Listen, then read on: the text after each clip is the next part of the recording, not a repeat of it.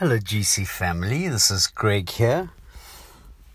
I was reading a daily devotional recently and it's from 1 Thessalonians. And I felt like God really reminded me of when we were going through lockdown and COVID and things like that. And so let me read it for you.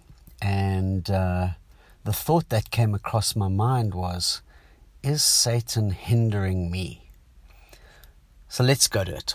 And it's from 1 Thessalonians chapter 2, verse 17.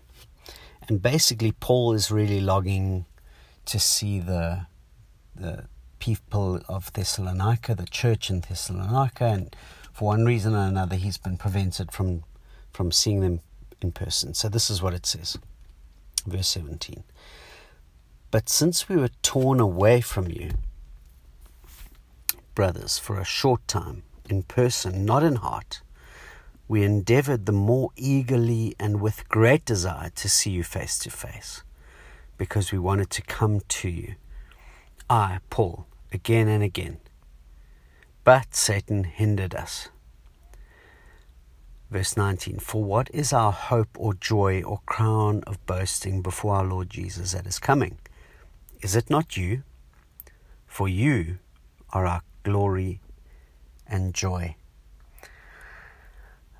What a beautiful little piece of scripture. And, I think we can all identify with lockdown and COVID that seemed to go on and on and on, which prevented us from being face to face, from being in person with people.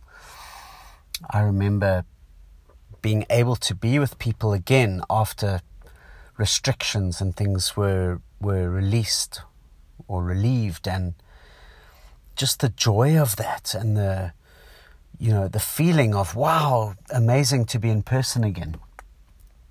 But that was quite a while ago, friends. And when I read this again and God reminded me, he said, is Satan hindering you? Because of course Paul didn't have COVID lockdown that prevented him from seeing people. But he says here quite clearly, Satan hindered us in verse 18.